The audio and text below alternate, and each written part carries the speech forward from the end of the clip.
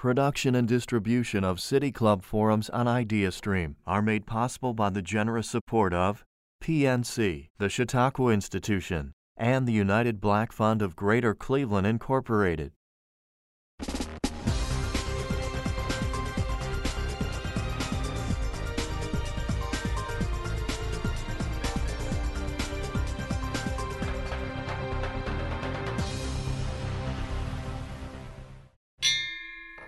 Hello and welcome to another City Club of Cleveland Friday Forum. I'm Dan Moulthrop, Chief Executive Officer at the City Club and also a proud member.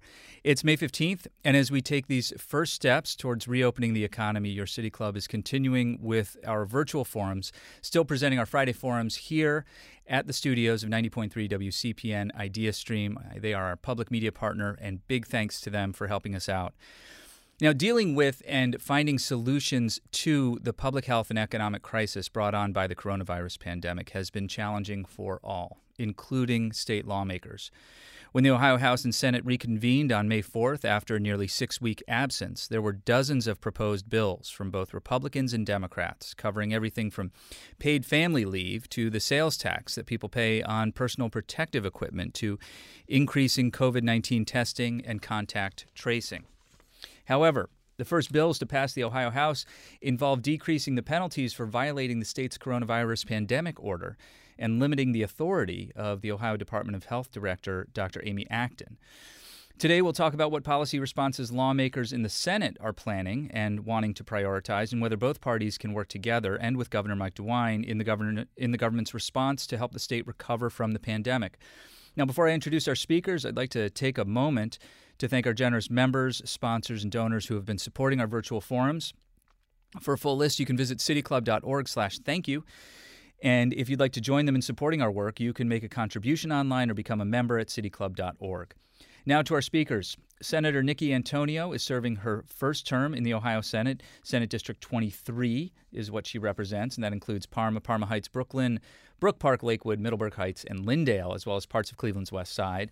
She served 4 terms in the Ohio House of Representatives, representing the 13th House District, focusing greatly on workers' rights, education, equal rights for women and the LGBT community, healthcare, and the opioid crisis. Joining us as well is Senator Matt Dolan. He's serving his first term in the Ohio Senate, representing the 24th District, which represents a lot of communities, just about every community on the outer edges of Cuyahoga County. He has served 3 terms in the Ohio House of Representatives, representing the 98th House District, and is the former Chief Assistant Prosecutor for Geauga County and Assistant Attorney General for the state of Ohio.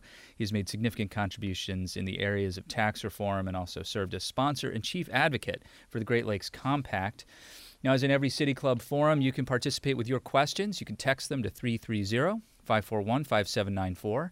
That's 330-541-5794. And you can also tweet them at the City Club. We will work them in. Senators Antonio and Dolan, we're so glad to have you. Welcome back to the City Club of Cleveland. Thank you. Thanks so much for inviting us. It's great to have you. Senator Dolan, you're with us. Thank you, Dan. Yep, great to have you here. Senator Dolan. I'm sorry. Oh, yeah, we're having a little trouble on the video end, but that's okay. These are, COVID problems, and if this is the worst of our day, then it's okay. And even my 2 teenage expert technology sons couldn't figure it out. Yeah, well, that's all right. I'm glad they're there to help. Senator Dolan, I want to start with you and start with the kind of news, the most recent news in terms of legislative responses to COVID had to do with Senate Bill 1, which sort of came back from the House and having where the House Republicans had tried to limit the authority of the governor and his public health director, his director of health, Dr. Amy Acton. What is actually likely to happen there? Senator Dolan? We seem to have lost Senator Dolan. We're going to work on getting him back. Senator Antonio, I wonder if you could, without speaking on behalf of Senate Republicans, of course, as a Democrat, how do you see what has happened with Senate Bill 1? Yes, I can definitely speak on behalf of the Democrats. I can, as far as Senate Bill 1, first of all, there are elements in Senate Bill 1 that already passed, were included in part of the budget. More of the constructive elements of Senate Bill 1. As this bill came over from the House, limiting the governor and Director Acton Democrats are not supportive of either one of those strikes. I think it speaks highly to our governor right now, the fact that in this time, I appreciate the leadership that has been provided by both of those public servants. And I think it's because of their leadership, frankly, that our numbers are as low as they are. Now, having said that, unfortunately, what happens when you reduce a crisis, or at least elements of a crisis, you don't usually get applause or a ticker tape parade. What you get is pushback because it really doesn't look like the crisis people thought it was, which is part of what we're hearing from our colleagues across the aisle from the House. I believe, I won't speak for my Republican colleagues, but having talked to a few, I believe that that bill will go nowhere in the Senate. And it's my hope that that bill go nowhere. I think we have much more critical things to be dealing with as a legislative body. Funding education, making sure that there's testing and contact tracing and all the other elements that need to be happening as we are trying to open up the state of Ohio. We should be focused on those proactive policies. And thank you very much, Senator Nikki Antonio. Senator Dolan, do we have you back? Not yet. So, Nikki Antonio, what do you think the legislative priorities are, in fact, or ought to be right now, the higher priorities that you've said? You mentioned education. Well, sure. Funding education. I'm fully funding education, finding out exactly the strategies that we need. We know children need broadband. They need access to online learning and all the equipment that goes with it all over the state. This is not just it's an urban and a rural issue. We've talked about a lot of things for years, and what COVID has done is just shed a huge spotlight and magnified all the issues that we've been talking about over the years, such as access to broadband, access for all of our children to be able to have a level playing field for education, and fully funding at an appropriate level. We need to be providing relief for our local governments who are struggling under the strain of reduced money coming into them, the reduced revenues, as well as different kinds of issues and elements that the crisis is giving with each local government. And so we need to be focused on that. And I started by saying we do not have enough testing. We can't wait. Right now, our testing seems to be only happening when there's an outbreak or a crisis in a certain area. So instead of being proactive, we're being reactive. That's a problem. It's a problem in terms of good public policy and good public health policy. It's absolutely a problem for the health and well-being of folks, especially in congregate living, in our prisons and in our nursing homes. I guess I could probably go on and on and on, but just to say that there is a huge list of things that the legislature could be and should be focused on right now. Senator Nikki Antonio represents the 23rd State Senate District here in Ohio, and we'll be getting Senator Dolan back on shortly. Senator Antonio, I want to circle back to something that we spoke about a week ago with Eric Gordon, the CEO of Cleveland Metro School District. And one of the main things that he is concerned with, besides the budget cuts that seem to be coming here for the current fiscal year and are seen as probably inevitable for the next fiscal year, have to do the other thing he's most concerned with has to do with the digital divide. He told us that that the school district had purchased 9,000 hotspots for families without broadband internet access, and that's just for a year, and it's obviously a Band-Aid solution. What role should the state be playing right now in providing resources to bridge the digital divide? You know, it's interesting. Our capital budget is sort of on hold right now. And I know in Cleveland, there was a wonderful capital project to be able to, Digital Seed, to be able to provide broadband access to a lot of communities in those areas where their access is really tough because of low income. We need to start looking at broadband access as a utility. It's got to be a public utility, like electric and gas, water, everything, water. Look, I, as a child, experienced when a utility was cut off. We didn't have gas. Our gas was cut off when my mother couldn't make the payment one month. She was working, but she had a low income job. And I know what it's like to try to pretend life is normal, to get ready for school, to do all the things you need to do when you don't have your electricity. And one time it was our gas in the middle of winter off. And so for families that are trying to do what's best for their kids with their education, as Eric Gordon pointed out, it should not be up to how much resources you have, whether or not your child can do their homework. We have to do better. We have to make it accessible. And again, in rural areas, it means there needs to be new strategies. Because I have colleagues who explain what it's like for them to go up on a mountain, to drive up to the mountaintop, to be able to even use their cell phone. And so we know then that means that the kids in their community are not able to participate in the same way that kids that have access to broadband. That's one of the equalizers we need to address, and we need to figure out all kinds of solutions, because one size is not going to fit all, clearly, across the state, but we could do better. If we're to do that, I mean, you mentioned earlier the capital budget and a request from Digital C to provide for broadband internet to communities across Greater Cleveland, and is there support on both sides of the aisle for this kind of response? Well, common sense would tell us there should be. And certainly we've had the conversations. We've had the conversations for years. I've served on finance since I've been in the legislature. We have had those conversations, but the conversations have not been backed up with the full force of revenues into those areas. I don't think we can wait any longer to act. We've had a lot of discussions. It's time to act. We have Senator Dolan back from the 24th State Senate District and now joining us by phone. Senator Dolan, good to have you joining the program now. Thank you. I apologize. I'm not sure what was happening, but I'm glad I'm back on. We're just gonna roll with it. Senator Antonio and I have just been speaking about the bridging the digital divide, an issue that Eric Gordon from the Cleveland Metro School District was really focused on last week, in addition to his focus on and his concern about pending budget cuts from the state for school districts.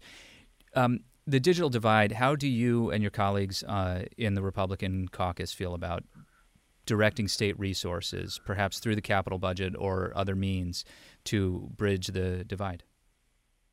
So historically, we've looked at broadband expansion as hopefully we could have a private-public sector relationship in bringing broadband to the rural areas. Deals with the build-out of a system. The urban areas, maybe we don't have to build out a system. We can bring in, for lack of a better term, it's a cellular system where you place it in various parts in the city, and people can tag into that. So, what the coronavirus has done is recognize, boy, when we are dependent on our K through 12 education through online learning, the disparity in the ability for technology to be available, clearly shows its face. So I can say that it is clearly an issue we are going to address. We are looking at a capital budget probably in the fall, and do we now decide that making that investment is the right thing to do? However, there's still always the issue of, you build a system with the hopes that, private sector wants to build a system that they hope that can have a return to pay for the building out of the system. And it is just extremely difficult to get a full system into some of these rural areas. So there's actually a business right here in Cleveland who is coming up with technology that you don't necessarily have to build an entire system, but I'm going to as you know, trying to get me on this call, my technology skills are weak.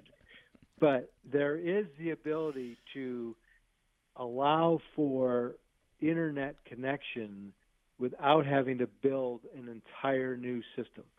Certainly. Senator Dolan, I want to ask you, it sounds like what you're, with the capital budget having been somewhat delayed, and you've just said that you believe that the capital budget would be released in the fall, which is probably good news for everybody who submitted a proposal and is advocating for one expenditure or another.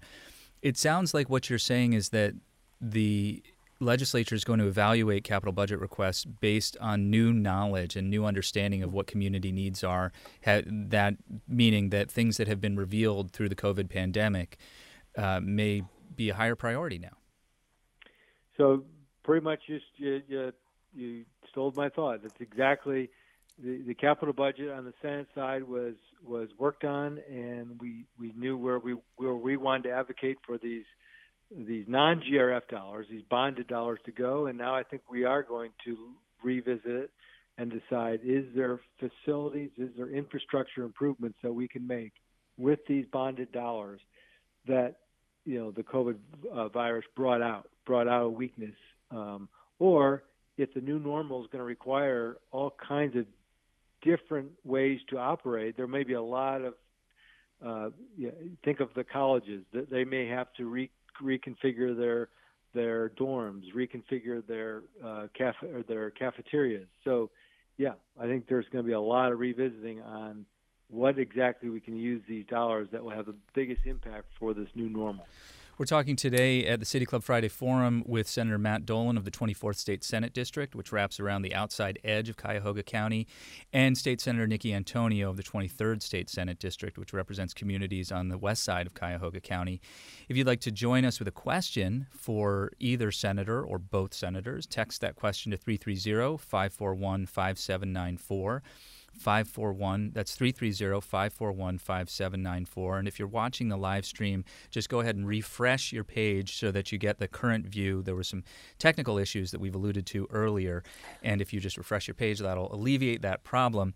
Matt Dolan, or Nikki Antonio, I'm sorry, you wanted to jump in on that last point that Senator Dolan raised.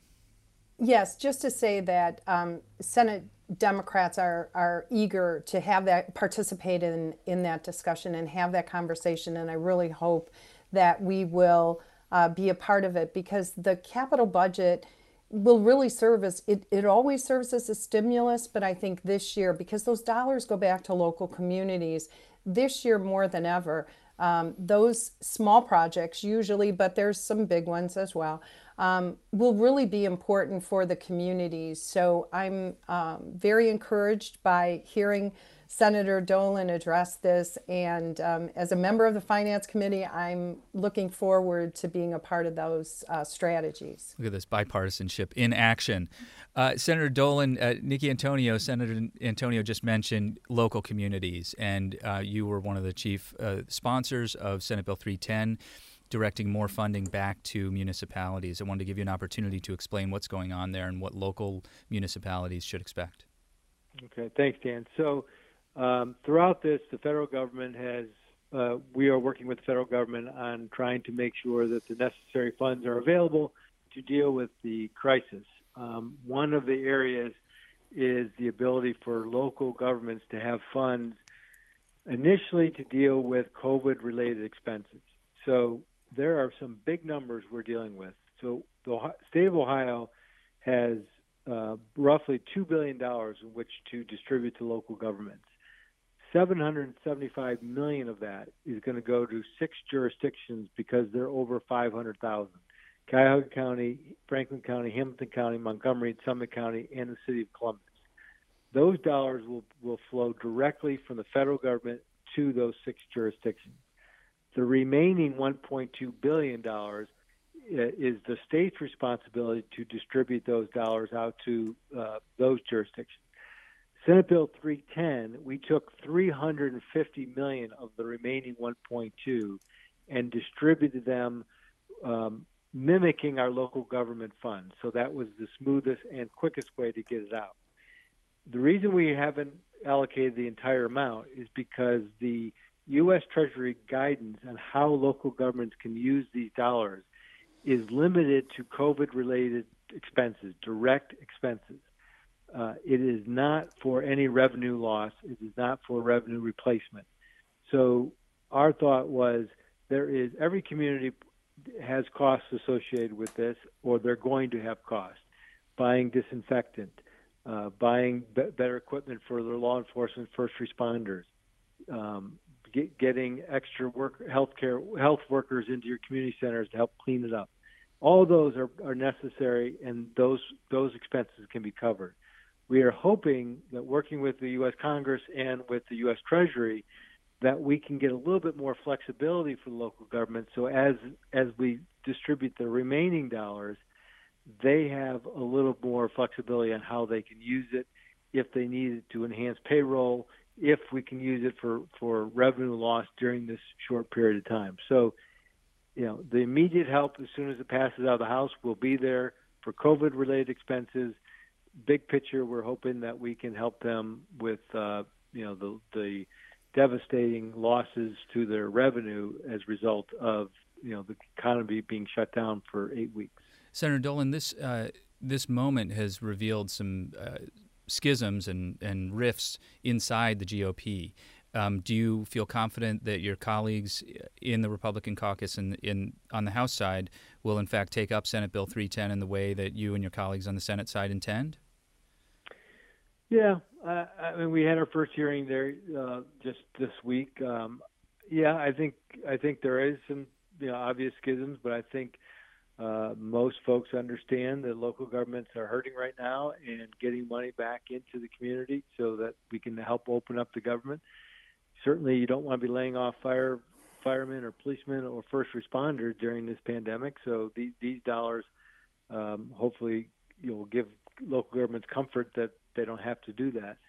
The issue with the division in our party is real, but I believe it comes from the idea that this pandemic is for us here in Cuyahoga County or in urban suburban areas is very front and center, and we're dealing with it every day, and we all know somebody who's been impacted, and we recognize in the way our lifestyles are, we live closer together. There's just more people.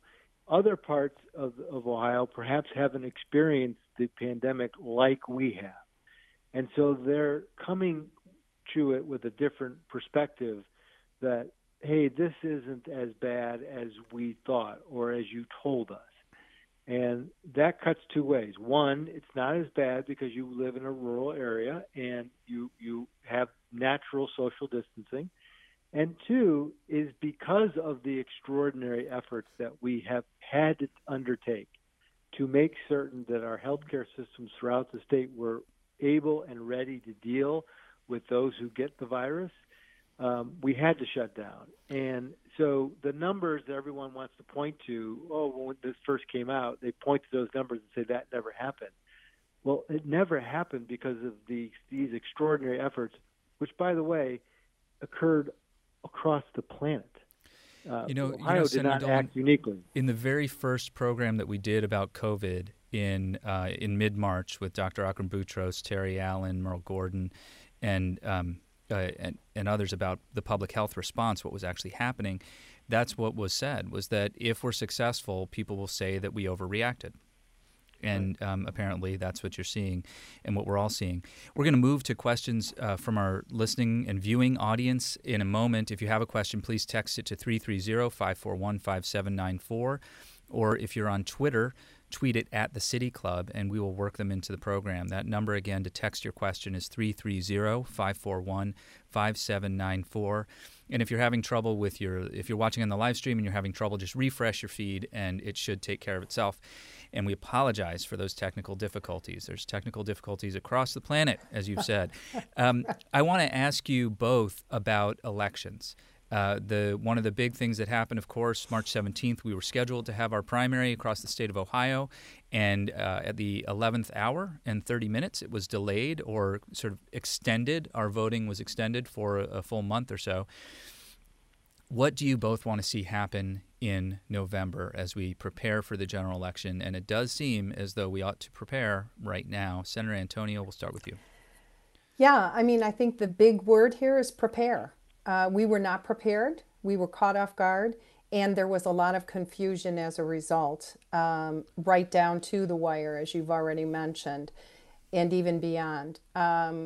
We are working, Democrats are working on both chambers to come up with some recommendations and legislation, frankly, that would address our elections in a way that makes it possible for people to be able to do their constitutional duty, which we hope everyone will want to do, and all of those that are registered to vote and also register to vote. But look now and prepare now. We can't change the entire system. There is not time. If I were queen of the world, there are all kinds of flaws and things that we could do. But we want to take a realistic look this year. In the next few weeks, we're going to be introducing some legislation to address some of those critical areas of vote by mail, of not having such a clunky back and forth. Be able to either request a ballot online, and we know there's some bipartisan support for that. Have that ballot mailed out with an paid envelope so that you don't have to provide the postage for that, and some other things to just really clarify elections, and be prepared for in person if that's possible, but also be prepared if it's not. What does it look like if we really see that we can't? We have the ability. We have some very smart people in the state of Ohio. We can do this if we're motivated to really make every vote count. So I think it's possible. I think we have time to do that. Senator Dolan? Well, I would agree. I don't think there's anyone that doesn't want every vote to count. So the question is, what do you see? Well, I would hope that we have in-person voting on November 3rd, and I think that decision needs to be made sooner than later, and I think it needs to be based on the ability for individuals to remain healthy if they go and vote in person. So with an in-person voting, we can't forget that Ohio makes it incredibly easy to vote. You have 28 days in which to mail in your ballot. You have numerous times throughout the 28 days leading up to the election to go to your Board of Elections and vote during the day, on weekends as we get closer. So I don't want to get lost in the shuffle, the idea that the way we operate our elections is somehow undermining the vote. If we have to go all mail in voting, I don't think that undermines the vote. So, if there's any discussion that some way to vote is less fraudulent than another, I think that discussion has to stop. Well, yeah, I think we all have seen certainly, and we had we spoke with the CEO of the League of Women Voters a couple of weeks ago, who also reiterated that fraud is just not, as according to all the studies, there is not a big issue with fraud in America in balloting today. It's not that it doesn't occur, but it's not a huge issue. Exactly. So the issue going for November 3rd is, how do we conduct an election in this pandemic, and the level of pandemic, the level of medicines available, will determine, I think, how we vote. But whatever it is, if it's in person with our traditional 28 days, if it's all mail in only, we need to make it as convenient as possible. So I look forward to reading Senator Antonio's legislation, but I would hope that the focus remains on that every vote matters, and we want everyone to vote. Access as a primary value does seem like something everybody could get behind. Clearly, though, if there's any change, and likely at minimum there would be changes to provide for safety equipment for Election Day workers, and that's going to require additional resources. Is the state Senate ready to allocate those resources to ensure access for free and fair elections in November? Well, the easy answer to that is yes. The more nuanced answer is, well, what kind of numbers are we talking? What does our budget look like? I don't know. When I was unable to hear whether you talked about the budget, but Not yet. Those will all be part of the discussion going forward on how to best conduct the elections. And we know in the way we made the change on the fly for this election, we did allocate $7 million for the continuation of this election. So clearly there's money that's going to be needed. How much, do we have it, and how will it be used will be the question. Senator Antonio, let's get to some questions from the audience, if we may. Sure. This is one of our listeners has asked about both your views on school voucher payments during this time of budget cuts. Senator Antonio, we'll start with you. Voucher payments. Well, we have been, it's interesting, we haven't visited this issue in a while because we've been focused elsewhere, but clearly that those vouchers and expanding the vouchers, which is really a debate that I think we had a lot of last year, more than anything. I have of a mind not to expand them. Vouchers are still a part of the fabric of our educational system in Ohio because they've been embedded into it at this point. But we need to be very considerate of what expansion does for our public school funding. And the bottom line of all of this is I don't want to see us have private schools and voucher parents fighting in a battle with public school parents and our kids, because at the core it's about our kids and educating our kids. We should be able to figure out how to appropriately fully fund education for all of our children, no matter where they're going to school, and with the lion's share of the funding going for our public schools. Senator Dolan? So understand that the cuts that have been made so far are all based on fiscal year 20. I have a plan into the governor that would change the way he cut the public schools, of which we're still working on. So when you talk about cutting vouchers, you're talking about fiscal year 20, and those dollars have already been dispersed. And so the question looking forward is, what are we going to do in fiscal year 21? And Senator Antonio is correct. We don't have an expanded voucher program right now. In 197, the bill we passed in late March took us back to the system that existed last year and will remain through the school year next year. So I suspect as you go forward and we start analyzing all the numbers, I think you're going to see across the board, uniform cuts. So we just have to understand. I know it's confusing, but fiscal year 20 is the only area that's been cut so far. So there was no cut to be made in voucher payments since they've all been made. This another question here, and we'll start with Senator Dolan.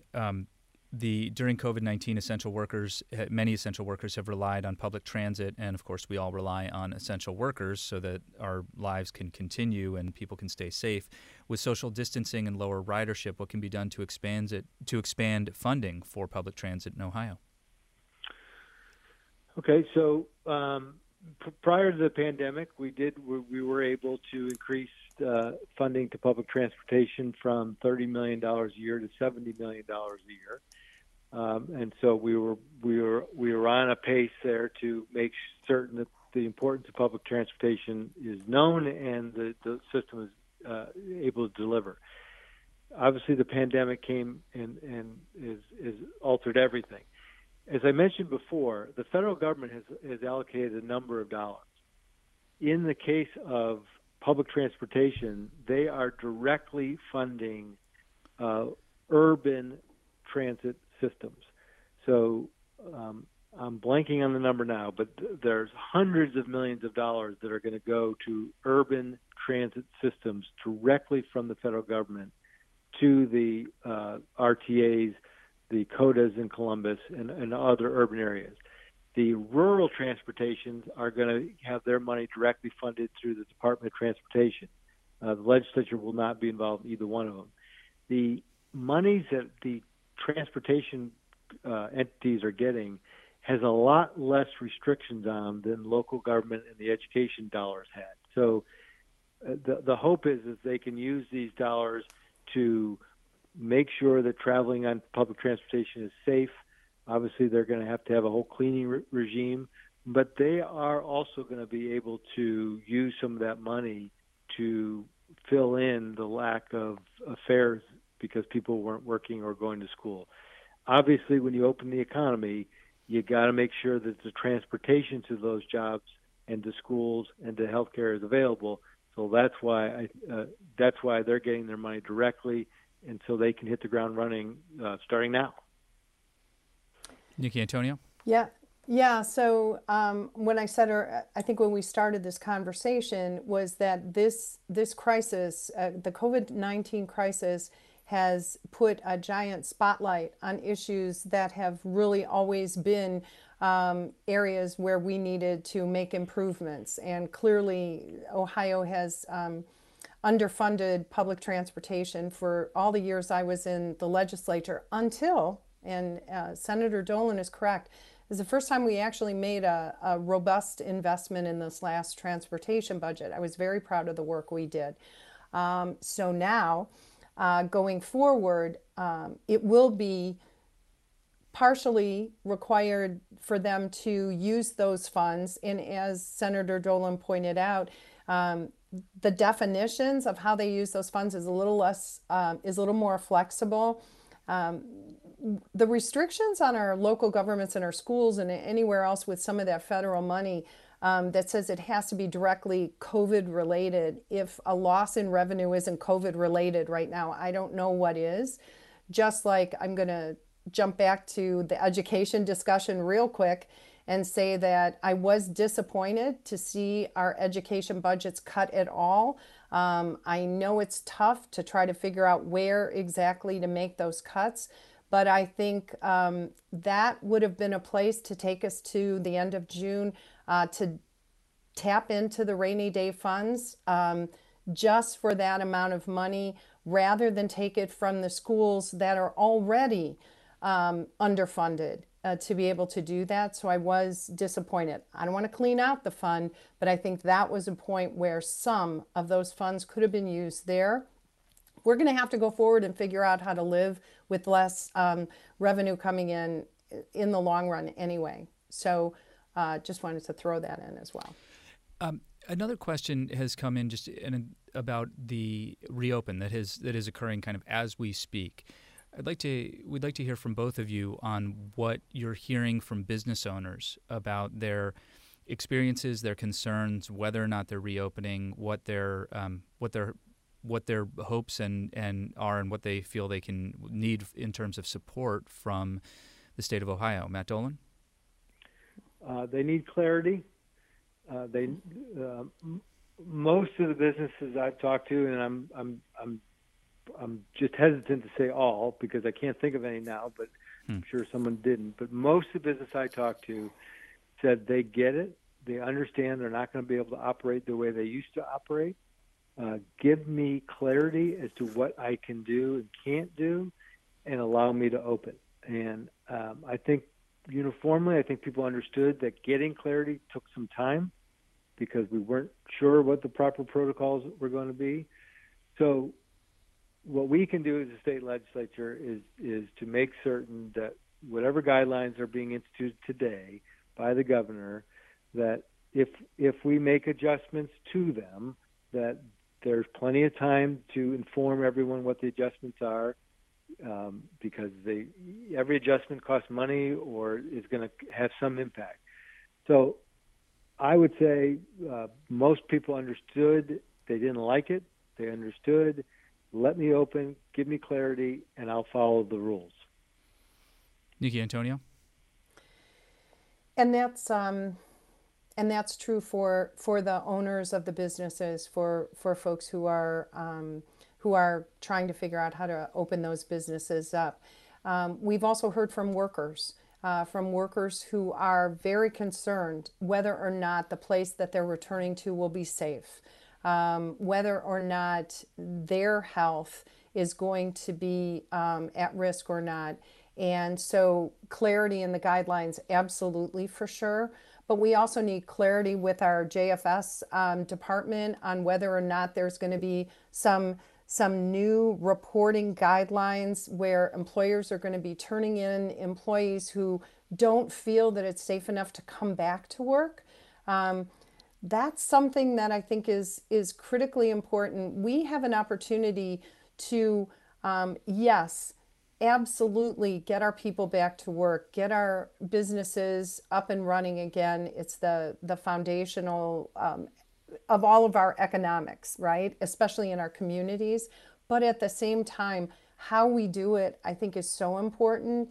And so for all those workers that are concerned about what is the right time for them to return and how much information, personal information, do they have to share with their employer now to be able to explain that maybe there are reasons why they don't feel safe coming back.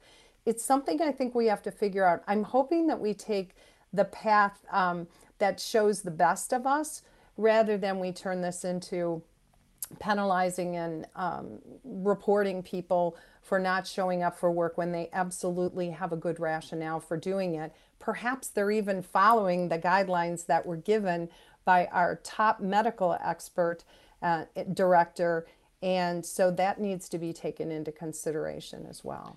We're talking with State Senators Nikki Antonio and Matt Dolan today at the City Club Friday Forum. I'm Dan Moulthrop. If you have a question for either senator or both, text it to 330-541-5794. That's 330-541-5794. You can also tweet it at the City Club and we'll work it in.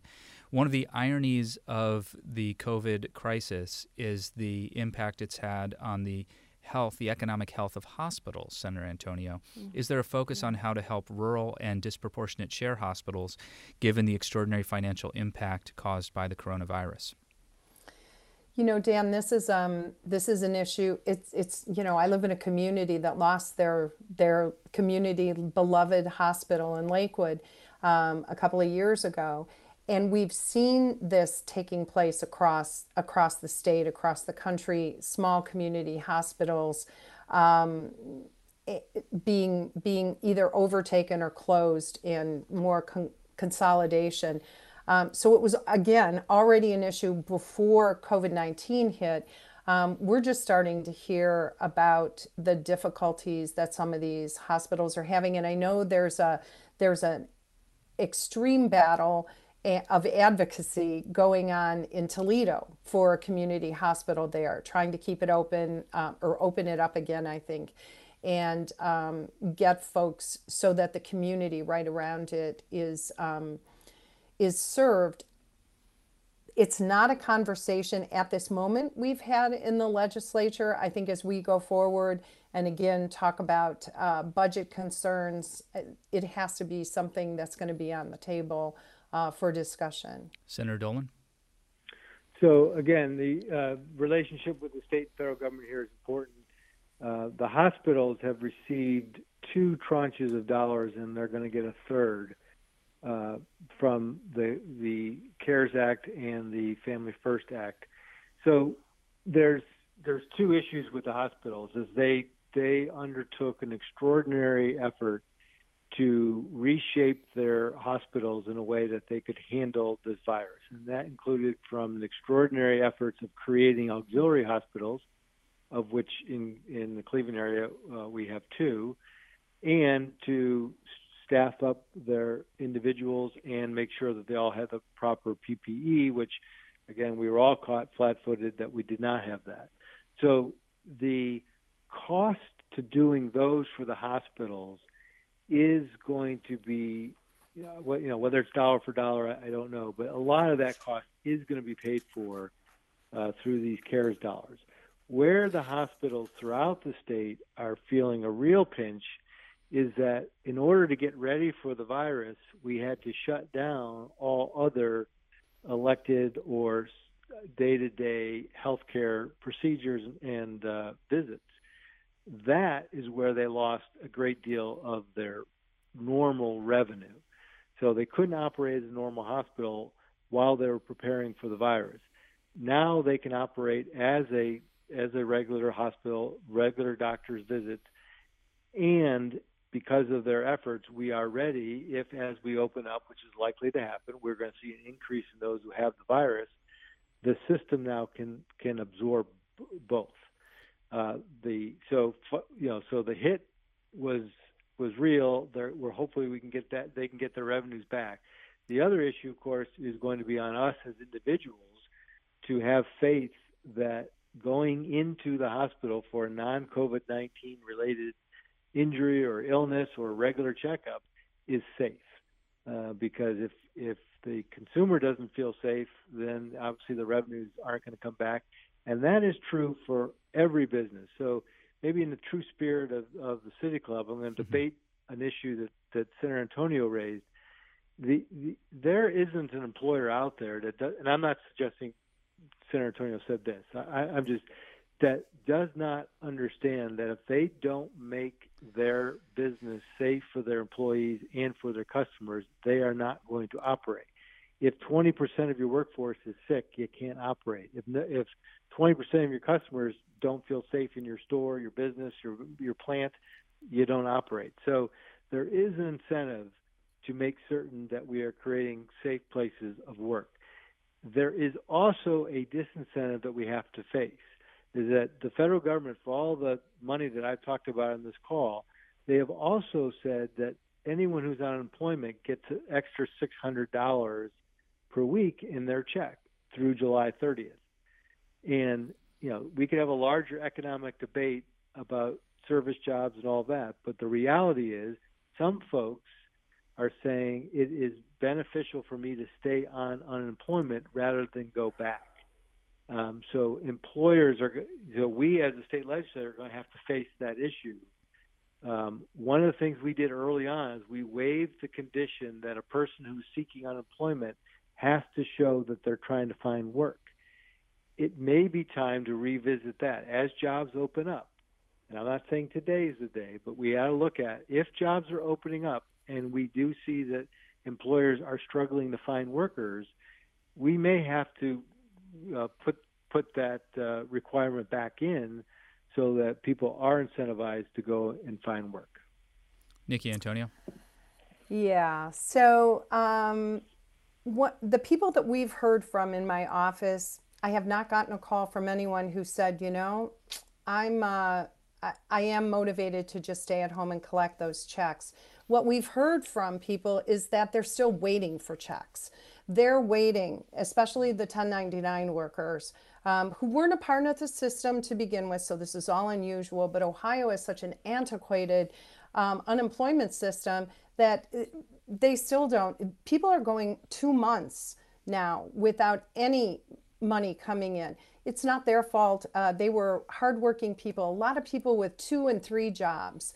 Over and over again, often we hear that people are just not motivated to work, and whether it's because of COVID-19 or $600 a month coming from the federal government, when the reality is the majority of people that I know that we come into contact work that live in the state of Ohio are actually motivated to provide for their families and make a contribution to their family and to the community. And so I think what we have to do is figure out the best way forward to be able to make room for those exceptions, for those people that might have a reason to stay home, a fear about going into an unsafe environment.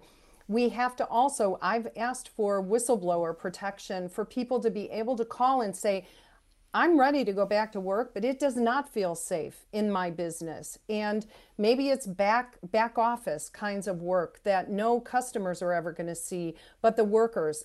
We had some folks in Amazon that walked off the job because it wasn't safe for them in their work environment. So I think, again, that one size doesn't fit all. These are issues that we're not going to solve, that we've been struggling with before COVID, and fortunately, after COVID, we'll still probably be trying to figure them out. But I think it's an opportunity for us to really listen to the concerns of both the business owners and the workers, and to be able to provide a work environment that is safe, that gets people back to work. And that's also expansive, giving some people some room. for their own personal health protection as well. One of the issues that this has also revealed has to do with access to health insurance. COVID doesn't really care if you're insured, after all. And one of our listeners has asked, do you support HB 292, Ohio's Medicare for All bill? Nikki? Yes. Brief answer. Matt Dolan. No. I was in committee this past week, and Senator Dolan knows, and I said if we had Medicare for all, if we had Medicare for all right now, there would not be concerns for people. I think there's still confusion when you have COVID. When are you supposed to go? When not? And people are terrified. They're hearing horror stories about huge hospital bills for intensive care that they don't know how they're going to pay on the other side. And so something else that, Dan, you brought up was people, whether or not they feel safe going to the hospital, even for rudimentary kinds of surgeries and things like that. People are hesitating and waiting. Part of the reason is because they're not quite sure about the safety of the hospital. The other part of the reason is the reason they always stay home, because they don't think they can afford the bill on the other side. Senator Dolan, I heard a no from you earlier, and I want to give you an opportunity to expand that answer.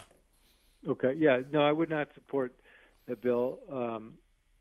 I admit I haven't read it, but if it's Medicare for all, there are lots of issues with our healthcare system, and a lot of them can be taken care of at the state level with out-of-pocket billing. We're dealing with that. Transparency in pricing, we're dealing with that. Telehealth, allowing people the ability to see their doctors without having to miss a day of work, without having to, put their kids in daycare or find a babysitter for them.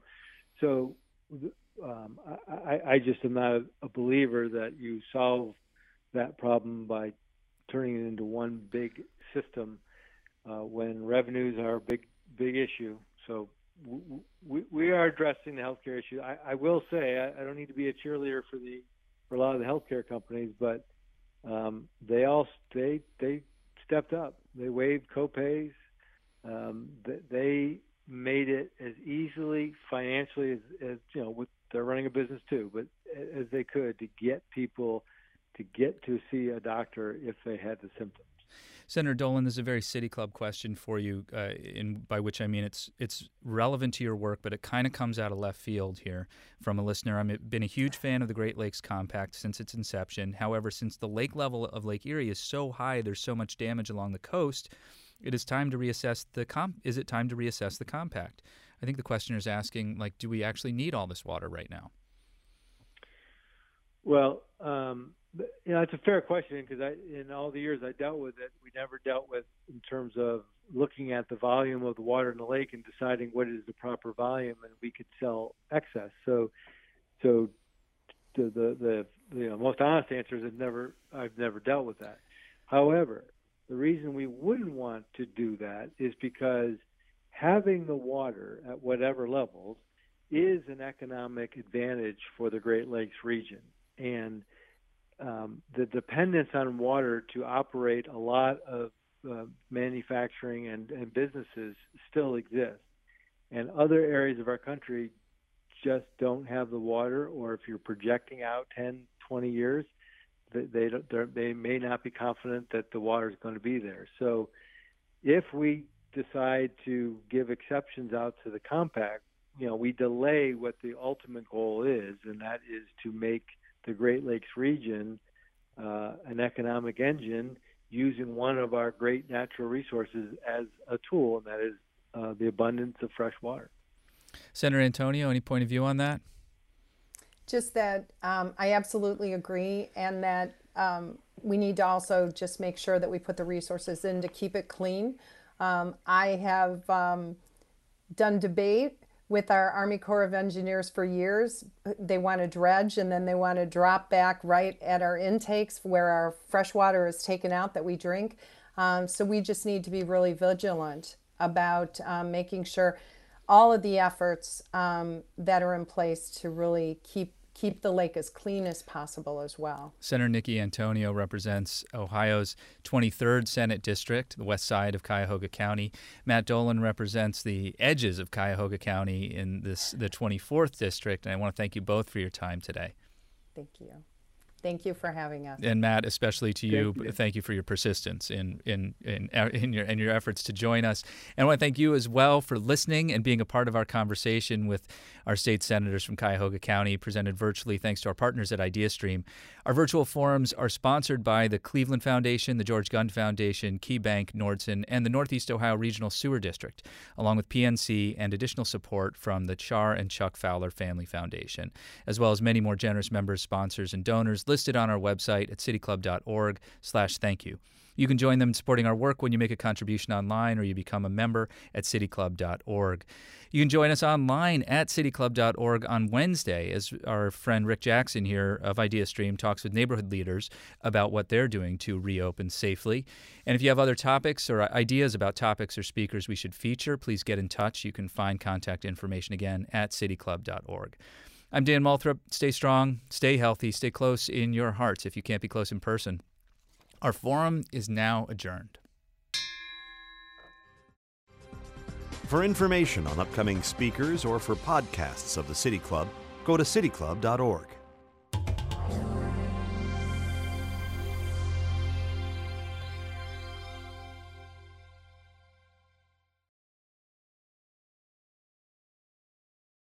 Production and distribution of City Club forums on IdeaStream are made possible by the generous support of PNC, the Chautauqua Institution, and the United Black Fund of Greater Cleveland, Incorporated.